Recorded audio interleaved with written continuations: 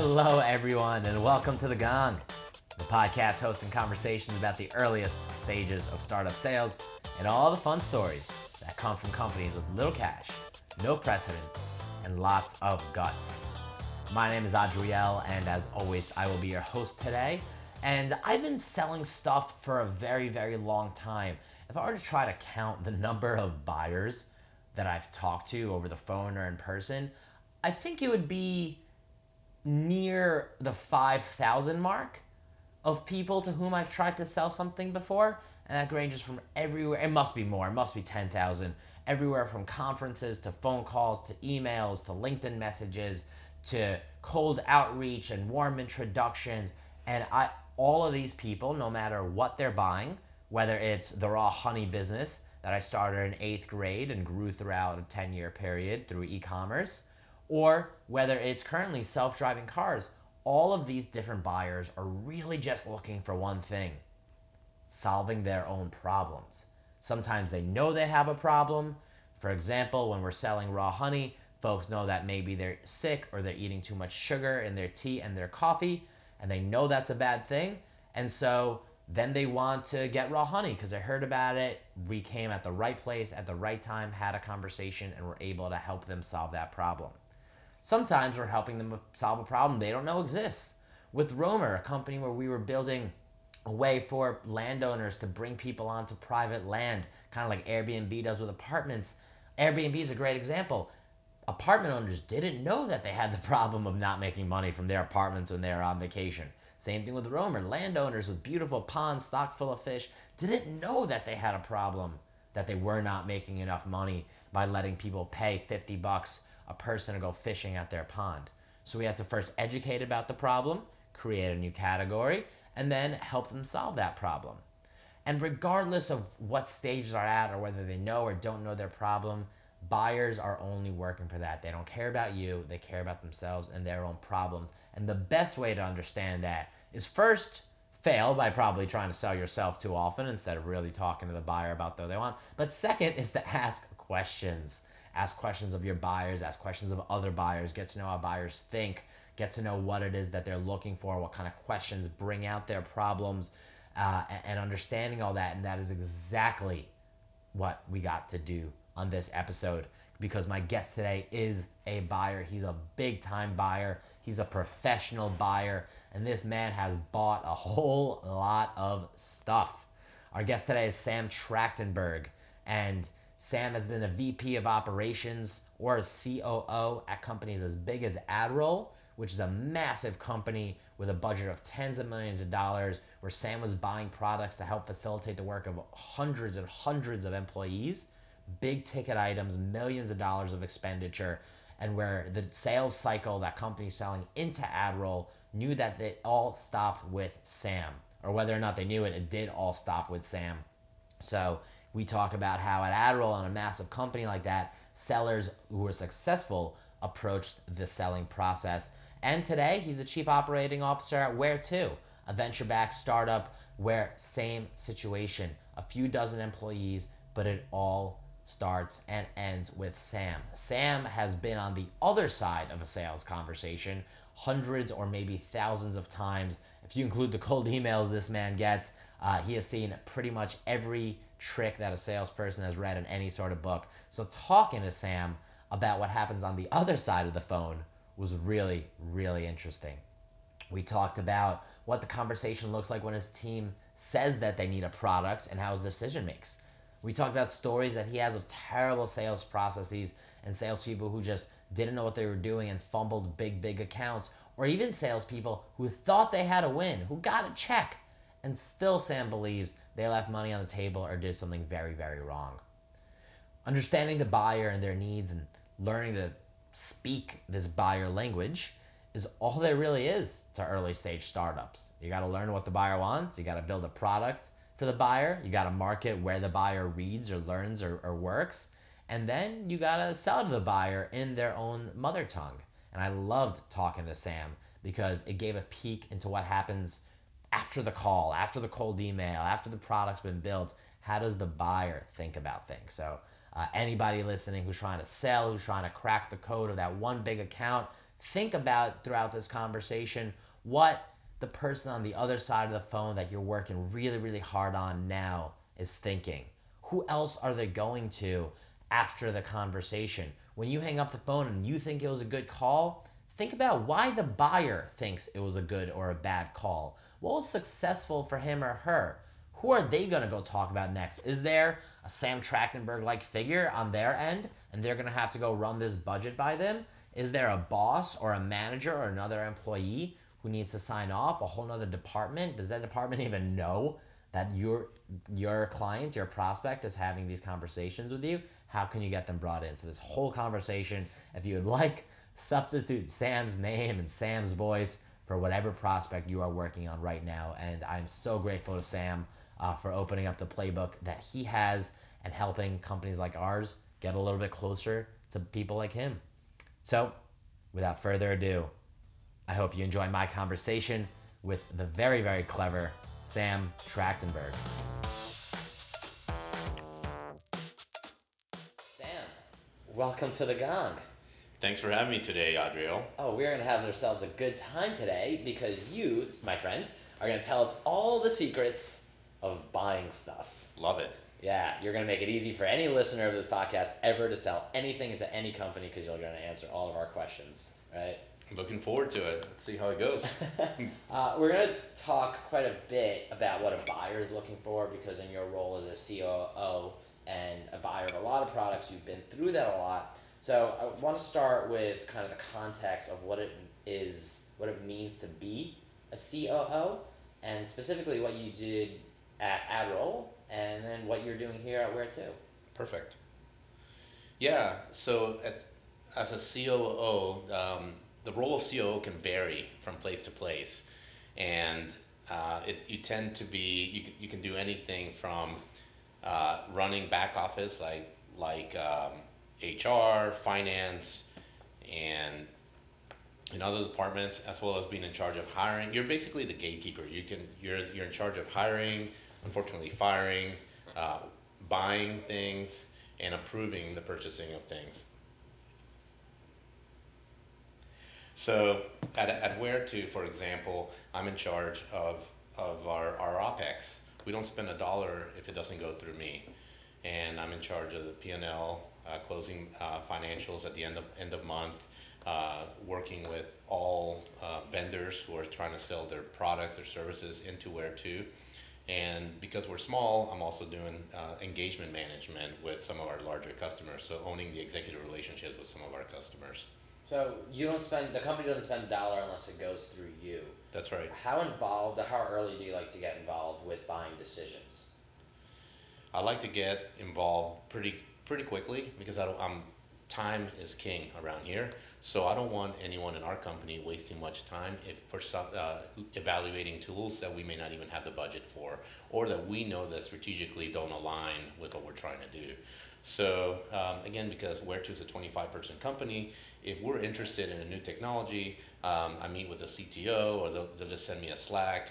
Could be the product manager and say, hey, I'm interested in this technology, for example, a reporting tool. And I'll say, okay, give me the details. How much does it cost? What is the use case? And then what I'll try to do is ask around a couple of people, and usually within 15-20 minutes, I know whether it's something we should look at further or not. And then I say, keep going. Let's go ahead and evaluate it. And at that point, someone on my team will look at it. Maybe I'll be brought in to look at it. But most of the time, it'll be kept within the product engineering. If it's an engineering tool, they'll say this, and they'll conduct their evaluation. They'll say, yep, this is exactly what we need. Then that's when I come back in for the negotiation. So I work out payment terms, contract terms, and so forth to give Where To the most leverage that we possibly can, even though we're a 25-person company. Now, it was a little different at Adroll, right? At Adroll, you guys are considerably bigger.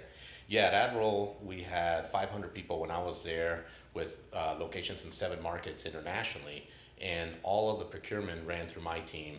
So including the sales tooling, and for that, it was a lot to manage. So we had cost centers, and we had budgets associated to each of the cost centers. So when what I learned quickly was that a lot of the teams needed help with the procurement process. They didn't even know, they were inundated by vendors, and they didn't really know how to evaluate these tools. So what we did is we lended our perspective, our resources in the central operations team, or I helped myself in running these processes with these vendors. So when a salesperson is selling into, say, engineering, for example, at a larger company like an Admiral or a 500-person company, how should they think about the role of the operations team behind that engineering team? If I'm selling a product that I know engineering is going to use, how early do I want to be bringing in operations people or the other folks that might be responsible for the decision there? Yeah, I think from the beginning you want to first sell the value to the users, the primary users. So if you're selling into an engineering team, you want to sell them on the value of your product. If you're selling GitHub or something like that, like Jira, then the value is pretty obvious. So then what you want to do is figure out what their buying process is like. Are there security considerations? Is there an InfoSec assessment that they have to fill out or run through? Is there a budget for this purchase? So these are the type of questions I would just ask. Does product engineering, for example, know answers to most of those questions, or is that the point at which we got to bring in operations? Because different companies work different ways. Sometimes they'll sell into a Fortune 500 and things are so isolated there that they'll say, yeah, I think we got budget, but let me put you on the phone with accounting, or I have no idea what kind of security requirements we have, but I'm sure there's something. We're a Fortune 500. How do you like to build organizations? How much knowledge does the actual discipline have about how they're going to be able to buy things, what they're going to be able to afford, what kind of requirements there are before they buy something? Yeah, I think if I was giving guidance to a seller, it would be identify who the decision maker is, and then establish whether they have a pre-existing product in place already, and when they're coming up for renewal, and if they have the budget available to make the purchase. Having those inputs will really inform the seller and how to navigate a larger organization. So let's, if we can, talk about a kind of a specific story, because I'd love to hear from behind the scenes what happens. Somebody pitched your engineering team. What did the engineers do? Let's think about something specific where you ended up buying the product. Do they come to you with a fully formed presentation and say, hey Sam, we need this much money, it's going to do this for us, or is it they go grab a coffee, Sam, we just talked to this person, they're kind of clever, we think it'd be good for us? Yeah, I think it's definitely informal. I think you have to give people, in particular your technical teams, the flexibility to test out new tools and to innovate. And if they feel that, hey, we need this product, then my first question is going to be, did we allocate the budget for it already? Does this product displace something that we have? Is there any way, or also, can we save money somewhere else? If the answer to those things is no, this is a net new addition to our budget, then so be it. Then I'll just say, okay, what kind of deal structure do we need here? Can we sign up for a 3-month trial to ensure that we use it, that it performs as needed? Can we pay quarter to quarter, or can we do a 3x9 where we try for 3 months and then we guarantee the remaining part of the contract? So what I'm trying to do is basically limit the commitment up front on our part until we see the adoption and the value of that product. But most of the time I'm going to be all for it, and then I will assist the team as needed in the negotiation in terms of negotiating a better price, and negotiating add-ons, or maybe if there's an implementation cost, maybe trying to reduce those or remove them completely. You are probably a very good negotiator. You strike me as such. Try to. That's probably a big part of the job, right? Absolutely, yeah, every day. How do you approach a negotiation? Do you go in cold and just try to get the lowest price no matter what? Do you consider who the seller is? If it's a very small startup that's selling to you, negotiating against them is like taking money out of your own pocket, because if they don't have the money to build better products for you, then they're not going to build you a good product. Negotiating against NetSuite is probably very difficult because they're massive and they just have their rules, and you're not going to take anything out of them. Yeah, absolutely. I think what I try to do is limit risk for my company first and foremost. My nightmare situation is to buy something that sits on the shelf that we don't use. An example, years ago at AdRoll, when I came on, we had bought a 3-year contract, multiple hundreds of thousands of dollars of data.com, which was Salesforce's product. And it was on the shelf. We didn't use it. We hated it. And we knew that basically 6 months into it, though it predated me. And I tried to get out of the contract for 2.5 years, and I was unable to do so. So we got burned on that one. So I learned that to try to avoid as much risk as possible for my company. So I'm fearful of long-term contracts and long-term commitments, even if they mean a 10 or 15% discount. It's just not worth it to me. So what I try to do is a win-win between my company and the vendor. Can they knock off a little bit of money on the price? That's, if they can, it's great. In exchange, we're willing to serve as a reference if the product performs as expected. Potentially, we might even be able to do a case study, things like that. We might be able to speak on their behalf at a show or something like that. So what I try to do is find trade-offs between the two companies so that everyone comes out ahead. So now that you're at a startup that's only 25 people and you're selling to very large companies, what kind of advice do you give your salespeople so that they don't get trapped by a Sam Trachtenberg on the other side? Yeah, I try to show them, the number one rule is demonstrate the value as quickly as possible. People are busy and they're inundated with a ton of requests from vendors all over the place. I mean, my inbox gets full. So what I want our team to lead with the value proposition. Did you know that using Where2 will save you 30% on your business travel? Let me show you how. And walk them through maybe a 30-minute presentation. If there's interest, we might then offer them a sandbox where they can actually play around with the product and then move on. And then we move into, if they want to proceed, then we move into actually a deal. So what we're trying to do is be very sensitive to people's time and show the value of the product up front. How do you, when somebody approaches your company and says, hey, we got this solution that's going to do this, and you're at a larger company, say an AdRoll, and you have internal engineering resources, what kind of process do you go through to make the decision about whether you're going to build it yourself or whether you're going to buy it from this company? Yeah, great question. I think it depends on whether you want to own the IP or the functionality. So is it something that should be in-house? Is it something you want to dedicate long-term resources to maintain and evolve over time? If the answer is yes, it's core. Maybe it's something that like maybe again going back to the reporting example, maybe owning your core reporting is essential because from a security standpoint or from a PII perspective, then yes, then I would say build it in-house. But if it's something that's not in your wheelhouse, it's not a core competency of your company, and it's going to be built at the expense of something else, I would argue go find the tool that does it for you. And really the teams that will know that are the engineering teams, the people developing that, or your sales ops team, for example. That question comes up a lot with sales ops, where a few years ago, we had a ton of Salesforce developers working with us at AdRoll because we're building a lot of the tooling that was out there that was needed and the capabilities. As the years went on, all these point solutions started being developed within the Salesforce ecosystem, so it's just much more easier to buy from these vendors than to build it in-house. And what that gave us was the ability to then keep our Salesforce instance really simple, but also swap out technologies as they evolved, as new players came into the industry, into the market. Yeah, I think as an industry evolves, as the industry trying to sell products evolves and gets more and more sophisticated over time, you see that happen more and more where people are able to, large companies are able to give off something that they've been doing internally for a long time, and they're able to buy it. So in self-driving cars, we talk about that all the time.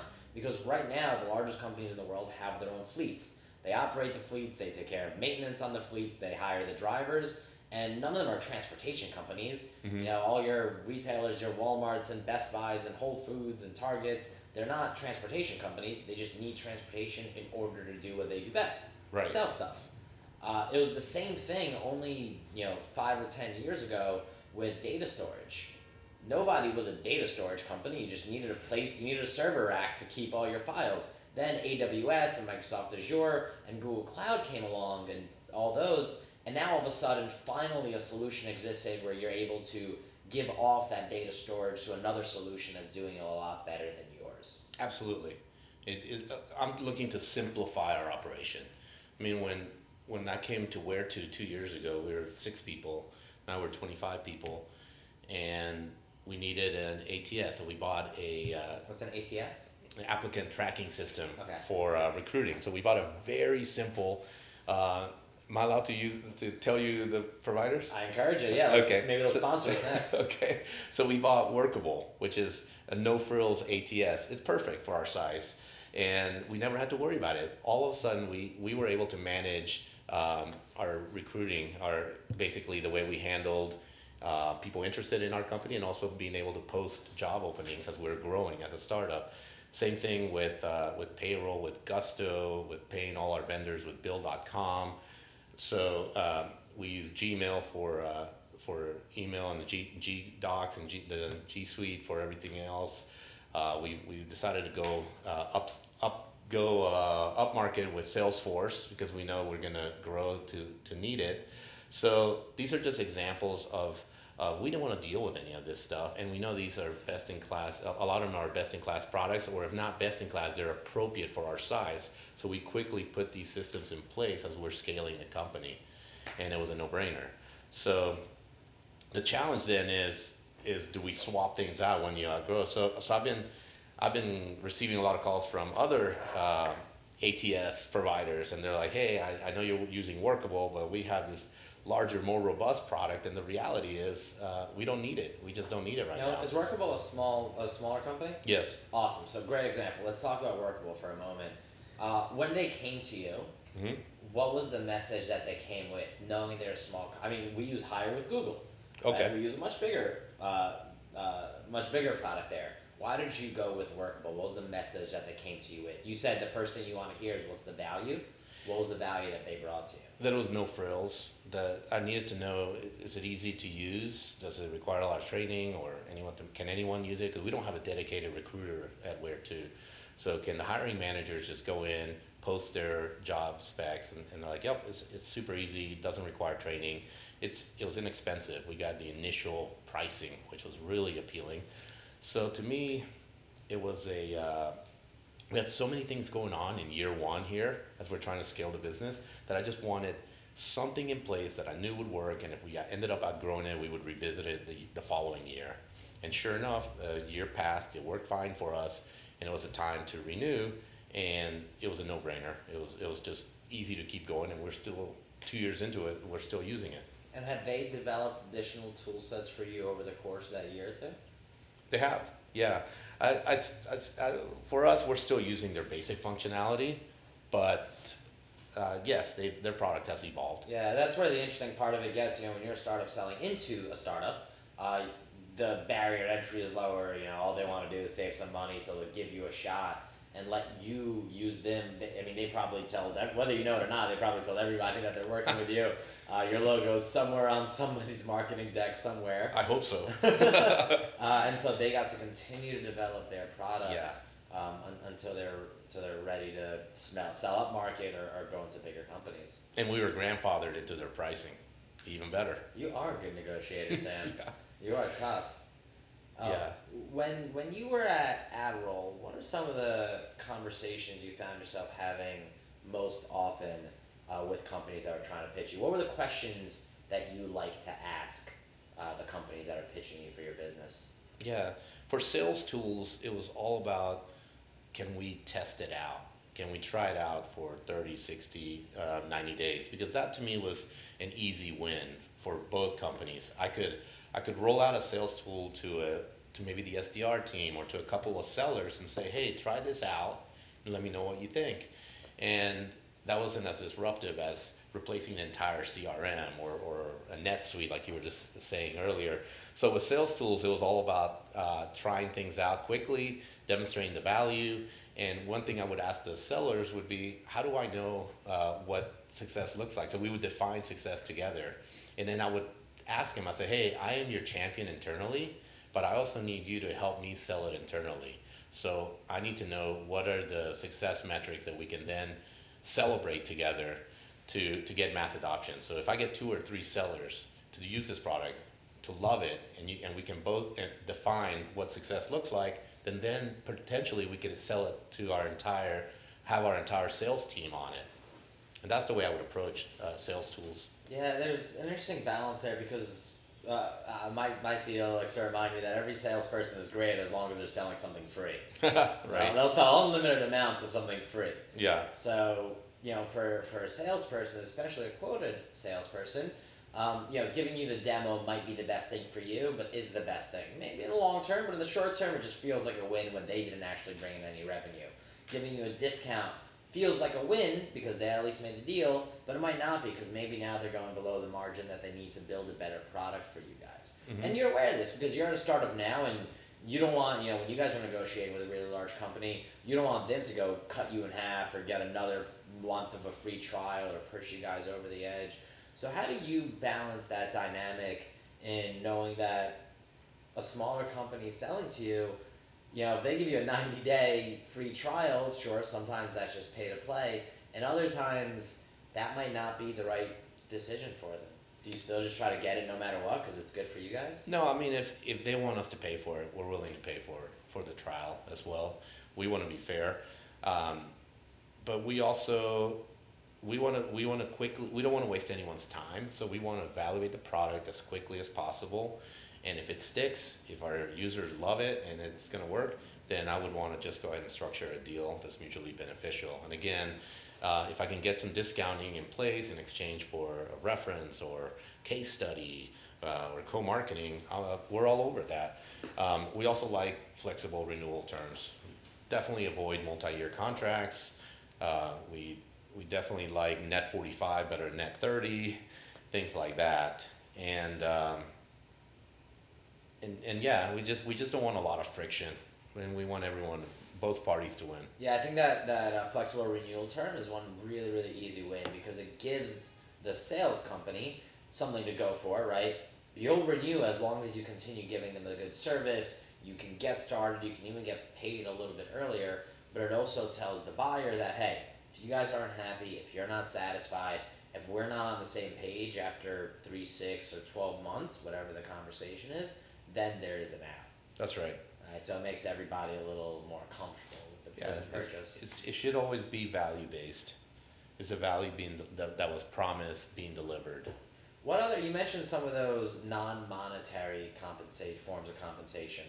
What are some of the ones that you go to as quickly as when you go to in your process in that negotiation? Say, hey, we're not giving you any more money, but we'll give you blank. You mentioned case studies. You mentioned referrals. What are some examples of when you gave that and it built into a good partnership between you and one of your vendors? Yeah, sometimes the unit price is sacred. You're not going to get discounting on that, but there's always there's a lot of times that there's some added on cost, like an implementation cost or a maintenance fee or whatever, and those things I try to negotiate out of the contract. I've also seen multi-year contracts with an annual 5% or 7% increase, and I try to negotiate those out of the contract as well. And then lastly, if it's a sales tool that is licensed like by users, then what I try to do is see if we can get additional users. So rather than knocking the price on a unit basis, what we can say is, hey, we're interested in we'll pay for 12 licenses. If you can make it 15 or something like that, then we both win. And then in terms of non-price related trade-offs, we'll say we're willing to serve as a reference. We're willing to do a case study, co-marketing, anything like that to help each other out. Yeah. Do you have any examples of when you got something wrong? Yes. When you bought something and then 3 months later you're like, well, there goes, your predecessor at Adderall who bought a few $100,000 worth of data.com. Yeah. What's an example of a time that you bought that and what's that story? Why did you do that? Yeah, it's a good question. It happened a lot when I was at AdRoll with sales operations, having the sales operations roll into me. We were trying a lot of sales tools to either sales enablement tools for the sales team, but also we were buying a lot of technology to supplement the efficiency of our funnel, and we bought leads from a provider, thousands of leads that were supposed to be great, and the initial test said it showed that it was much better than the incumbent with the solution that we had in place. And then over time, we realized the leads were no good at scale. They just weren't any good. Meaning it was just a scam, or it was just a bad product? It was a bad fit and a bad product, and I ended up having to buy something else. But you know what? We didn't sweat it. I mean, we want an element of experimentation. I mean, we're here in the Valley, right? And with tech companies, with new ideas and new technologies popping up every day. So we want our teams, in particular our sales team, to try out different things so they can have that competitive advantage. And we know that sometimes we're going to buy something that's not right. And that's why I'm all focused on limiting risk. Like in retrospect, I should have bought less of the leads rather than seeking out that 20% discount that I got for getting 25,000 leads or whatever it may have been.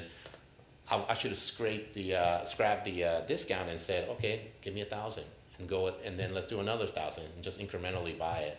So from my perspective, I always encourage innovation, taking risks, trying different things, but as long as we don't have a long-term commitment. And what's sacred is, in my role, you can't disrupt day-to-day business operations, which I have a great story for you from way back when. So at AdRoll, we looked at a telephone technology. We're changing the vendor of our telephone system, with our IT team was looking to do that, and they were certain that this was going to be a great thing. We were going to do. We're going to get rid of the telephones at AdRoll, and all the sellers. We had an entire floor of sellers, like 75 sellers, selling. They were going to sell from using headsets on their computers, and they had tested it out with a group of 10 people to mix reviews, and the buy-in wasn't there from leadership, in particular CRO. That it just wasn't bought, and people weren't bought in, and even from sales managers, the VP of sales. Yet the vendor was pressuring our IT team so much to do it that the IT team basically was saying, okay, we're going to do it anyway, and we're going to do it over July 4th. So I get wind of this, and I find out around June 30th, right before we go on holiday, that when we come back on July 6th, there's going to be no phones on the floor, even though none of the sellers have been trained to use this new tool. We're just going to take away the physical forms that are in place.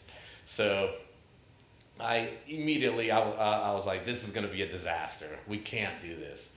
And what you said the vendor was just pressuring your IT team. I mean, what does that look like? I'd like to think that I'm a decent salesperson, but I've never pressured 75 people into taking away their phones. I think that's, I'm being kind. I think it was a bad decision by our IT team. Okay. And in bottom line, you can't just show up to work and have no phones. How are people going to dial? So without being trained on the new technology. So I put the brakes on it. It was like, I don't care how much it costs, whatever we do, we cannot show up to work the first day back from the holiday without giving people the ability to call, which is essential for our sales team. So we did that, and we ended up, apparently there was a 3-year deal signed with this vendor, and we had to negotiate it. I had to figure out an out for this. We had to get legal involved. And ultimately, I ended up creating a settlement with this company and solving that problem. But it was terrible. It was terrible as it was, and it could have been even worse had we allowed that to go through. And you just sometimes have to put on the brakes and say, can't do it. Wow, that opens up a whole can of wormy questions. So tell me, you mentioned 2 minutes ago that you're in the Valley and you want to be a little risk taking. You want to enable the people below you to make decisions that they believe is right. in the aftermath of something like this, where the IT team did something so seemingly wrong, what was the repercussion, or what was the conversation like in the next days with whichever individual put their name on that contract? I'll just say it didn't go well for the people making those decisions. But we also formalized our procurement process a lot more. So I recommend a product called Zylo, ZYLO, which is a software that allows you to track all the vendors at a large company. It also tells you number of licenses, cost paid, when the contract is due, and just some key notes. So it allows you, basically vendor management system. And we rolled that out at Admiral. We had a process where people, department heads had to request assistance for evaluating certain tools. So we locked it down a little bit more. And again, if it's for a sales tool, it's like, hey, I want to try Gong or Chorus or anything like that, no problem, because that's easy. That doesn't have the potential of impact of disrupting the business. But for large software purchases, we put a little bit more of a process, and it worked fine after that. Now, how do you think the vendor thought of, a week after this whole event, or say on August 1st, things have passed, everyone's settled, the lawyers are finally done doing their thing. Do you think they considered this a win because they just got a paycheck for not really doing anything? Or was this a major loss for them because now they got some money but they don't have a client? Yeah, unfortunately, the more research we did was we learned that this was that the vendor has had these type of issues before. So we were thrilled not to be in partnership with them for multiple years. And just one point of clarification, we were going to get the lawyers, but in the end, it's so much easier just to sit at the table and have a business negotiation. No one wanted to get lawyers involved. So it was myself with their head of sales, and we had to figure out a breakup, an amicable breakup, and that's what we did. What are the questions now after an experience like that? What kind of diligence do you do on the products that you buy? What should sellers be aware of that, hey, when you're going to a company with a sophisticated COO, they are going to learn this about you, or they're going to ask you these questions? Yeah. What kind of questions are those? Yeah, I want to know what sentiment is on their product. I'm going to ask them, what's the NPS? Do you have 3 referenceable customers I can speak to? I'll go to G2 and see what people are saying about them. What's G2? It's where people put reviews on product reviews. So crowdsource reviews. I'll go into LinkedIn, see if I have any connections with any person from that company, and maybe ping them if need be, depending on the size of the deal. So I'll do my homework. I'll back channel as much as I can. I'll ask my peers. I'll say, hey, have you ever used this technology? I'll go into message boards or user groups that I'm a part of and ask, can anyone give me their opinion on this product versus their top competitor and so forth. So I'll do my homework, and then if everything comes out clean, then we're good. Yeah, what's interesting is that, so when you're selling a product, you would hope that the salesperson is doing as much or more homework on you. They should know who the COO is. They should know who else is going to be involved. They should have found your LinkedIn. They should know where you went to college. They should go heels. They should know who else is in the deal. They should know what product. They should know all these things. But very often they haven't done the homework. You're just a name on the list, and they shoot you an email. Hey, do you want my product? Call it a day. But now, knowing how much homework you are doing about them, that tips the scales very much against the seller unless they come prepared. So that's where, when for all the blog posts and information and everything out there that says if you're selling a product, you need to know everything about the prospect as an individual, all the blog posts they've written, everything that the company is currently doing. You got to read the quarterly reports, knowing that you're going to be doing something very similar to the seller, hopefully incentivizes that kind of research. Yeah, depends on the size of the deal. If you're doing enterprise sales, for sure, like a large deal, for sure. If I was to say, what's the one thing I wish more sales folks had towards their buyer, and I'm always the buyer, getting being put into their automated sequences, or getting the cold calls even, it would just be empathy. I would just appreciate some empathy. So an example would be someone calls you and says, hey, I have the greatest marketing automation system. What do you? And if they say, what are you currently using? And I tell them, and I'll also say, hey, and by the way, my contract's not due till next November.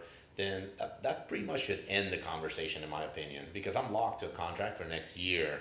And the thing I would seek for would be someone to say, hey, sounds like you're in it for next year. How about if I call you next spring or in the middle of summer and we can revisit it? And I would say, wonderful, great, thank you.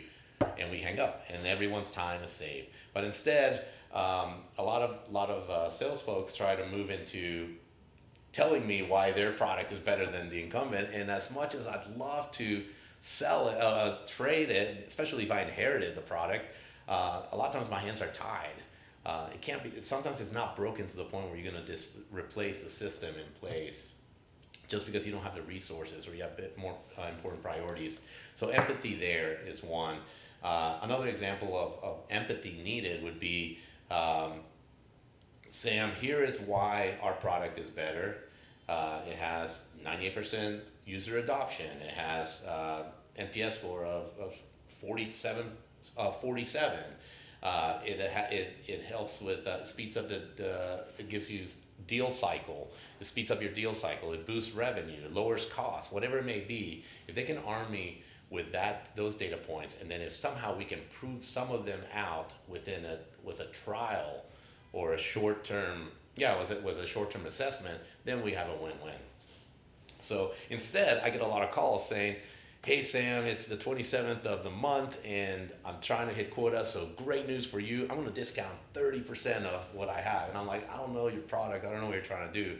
Or the other day someone called me and said, hey Sam, my manager added you and where to our key list of prospects. So now I'm calling you. Yeah, so I'm calling you because my manager said to call you. And I was like, oh, that's awesome, I think. So honored to be on your manager's list. Yeah, so again, it's about them rather than the buyer's needs. So if I was to say one thing, it's empathy. People are busy. They're being other vendors, non-competing vendors from other tools are calling also. So how do you quickly make your point without wasting the buyer's time? Awesome, Sam. Well, I think empathy is a fantastic note to leave this on. I want to switch to a few fire round questions here. Sure. I'll ask them quickly. You can take your sweet time to answer them. What is one of your favorite startup or operations or sales books? I like Scaling Up. Scaling Up. Yeah. Cool. Who is somebody in your early career that was a real mentor to you, and what did you learn? Yeah. Kevin Lee. He was my first manager at Accenture when I was in my early 20s, and he just outworked everybody. He was there early, stayed late, looked deeper into problems than anyone else, and he drove me to be a leader and to get out of my comfort zone. He always used to tell me, if I come in and I always see you sitting at your desk, you're not doing your job as a manager. I want to see you out of your chair, walking around and doing what you do best and multiplying your effect on the team. And that stuck with me. And he's the CEO of the company in Atlanta. Years later, 20 plus years later, I still remember the lessons that I learned, and I admire him greatly. I like that. On the sales side of that, I interviewed a guy named Scott Leese, who's been a VP at 6 different companies quite successfully, and he said that if you're the kind of VP at an early stage company who's going to go in and sit at your computer and look at spreadsheets all day, you're not the kind of VP anybody's looking for. That's right, same thing, exactly. What is one of the favorite email subject lines you have ever received? Ooh. The other day I got one that had someone's name and then it had like the two symbols. It was like Joe and then Sam or something like that. So I thought it was just their name, your name. Yeah, I was like, oh, there's a connection. We know each other or something. And I answered, and it was a cold email, but I thought it was neat. I was like, oh, I thought at first I knew the person, and I didn't, but I thought it was clever. Was it very tailored, or did it look automated? Or they just did first name, little symbols, Sam. Yeah, when I look back at it, it's probably automated, but it caught my eye. Got you to open it. Yeah, for sure. What is a favorite failure of yours? In other words, a failure that has perhaps later on led to some success? Ooh, great question. Well, we covered the. I was implicated in the in the phone problem. Yeah. So I don't know. Let's see. I think the failure would be when I was at Admiral. We were dependent on when we with our sales ops team. I think there was too much complexity in our Salesforce instance, and it led to questions about where the leads coming from and lead accuracy, are they being routed correctly, and so forth. And I think in retrospect, I learned just keep it simple. Try to untangle as much as possible, bring everyone in to the table, whether you have different stakeholders from different teams cross-functionally, allow them to lend their perspective and don't work in a silo. So one of my mantras now is assume good intent and also work transparently, like 100%. Just bring your true self to work every day, every conversation, and then have fun. When you do that, then work is really, really fun. Beautiful. Sam, that is a fantastic place to finish this off. Where can people learn more about you, about Where To, and about what you got going on? Yeah, where2.com. If you're looking for an innovative new technology and business travel, please check out where2.com. Where2 is a AI-based business travel site. It's awesome. We're innovating. The kind of stuff we've done in the last 2 years is really inspiring for me, seeing what our team does. And yeah, I'm on LinkedIn. Happy to connect to anyone. I love conversations about operational efficiency, building high-performing teams. Those are basically my passions, and leadership. That's what I spend my time thinking about, reading, and discussing. All right, just remember, if you're trying to sell Sam a product, just put your name, little symbol, Sam, yes, sold, millions of dollars. I'll reply immediately. All right, Sam, this has been a ton of fun. Thank you very much. Thank you for having me. Appreciate it.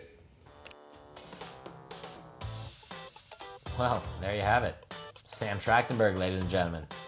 Buyers are trying to minimize risk. Sellers need to implement without affecting day-to-day operations. And all a buyer wants from a seller? A little bit of empathy.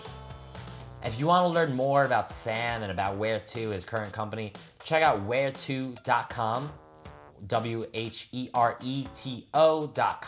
They are awesome for all your business travel needs. If you want to learn more about that, or just look up Sam Trachtenberg on LinkedIn. That is spelled Sam, of course, Trachtenberg, Trachtenberg. If you liked our podcast today, leave us a review. Pretty please leave us a review or a rating, as long as it's 5 stars. If not, just find me on Twitter or on Instagram @alubarski2, and we'll find a way to make it all better. Thanks, and happy selling.